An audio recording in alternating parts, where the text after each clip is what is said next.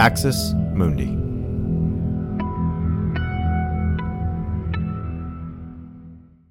You're listening to an Irreverent podcast.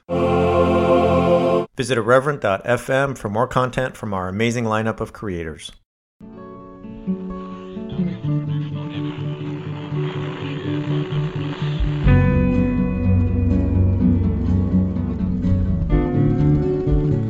Welcome to Straight White American Jesus. My name is Brad Onishi. I'm faculty at the University of San Francisco. Our show is hosted in partnership with the Capps Center, UCSB.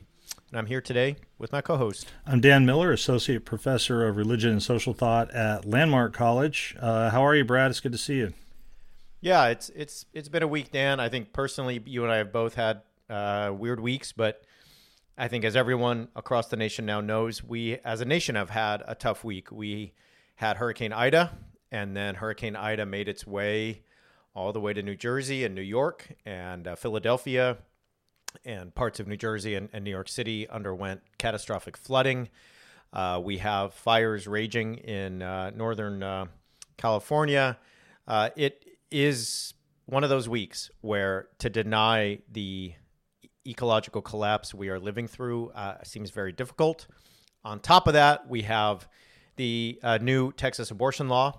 And it's just actually, and we're going to highlight this today, it's actually just one of a number of new Texas laws that are just overwhelmingly alarming. The way I'd like to frame today, Dan, is that there's a way that the Texas laws are taking us back to the antebellum South, and I'll explain that in a minute, but to a period where white landowning men really had control over society, culture, people's bodies, and voting rights. It's also the antebellum South in that we've been talking about a cold civil war for a long time. And I really feel like there's a chance we'll look back on what's happening in Texas as a kind of model of what certain states are going to pursue in order to kind of further create the division between what we call blue states and what we call red states. Now, those labels are actually somewhat misleading in most cases, but there's a way that Texas is creating the model for the new antebellum South, meaning the South before the next Civil War or the Cold Civil War. And I'm not trying to be alarmist by saying there's a Civil War on the horizon in the next months or years or anything, but we have been chronicling how that seems to be where we're headed as a country in some way. So let's jump into it, Dan. So there's a whole new list of Texas laws. I'm going to talk about a couple of those, including ones about voting rights and school curricula. We will get to Kevin McCarthy and his warnings to telecom companies about 1/6. But let's start with abortion because that's what on everybody's mind. So SB 8 in Texas prohibits abortions as early as 6 weeks into pregnancy.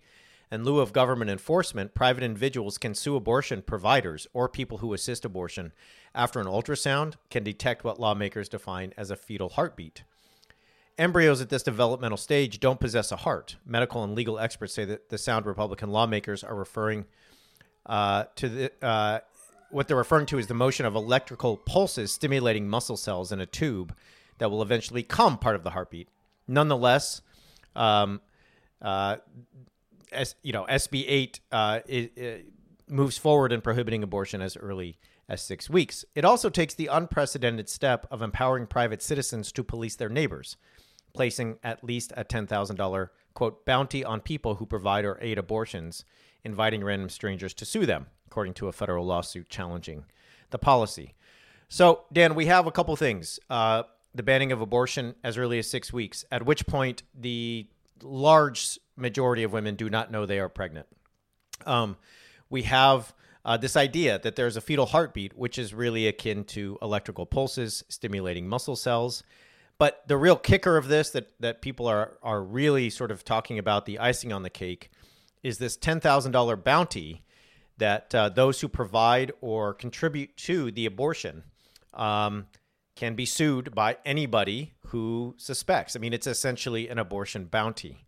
So Justice Sonia Sotomayor, in her minority rebuttal, wrote, "The Texas legislature has deputized the state citizens as bounty hunters, offering them cash prizes for civilly prosecuting their neighbors' medical procedures.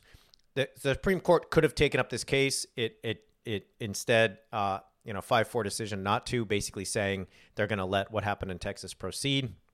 And so there's a lot to talk about here. I think we both have a lot of thoughts and ways we want to kind of frame this, but I'll throw it to you, Dan. What do you think?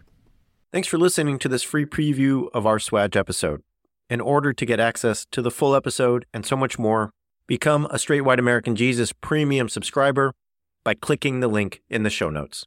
It'll take you like 2 clicks, I promise. In addition to getting access to this episode, you'll have access to the entire Swag archive, over 550 episodes. You'll also get an extra episode every month, ad-free listening, Discord access, and so much more. All that for less than $6 a month, and it helps us keep our flag up and continue to safeguard democracy from religious nationalism, extremism, and rising authoritarianism. Check it out. It's not hard, I promise.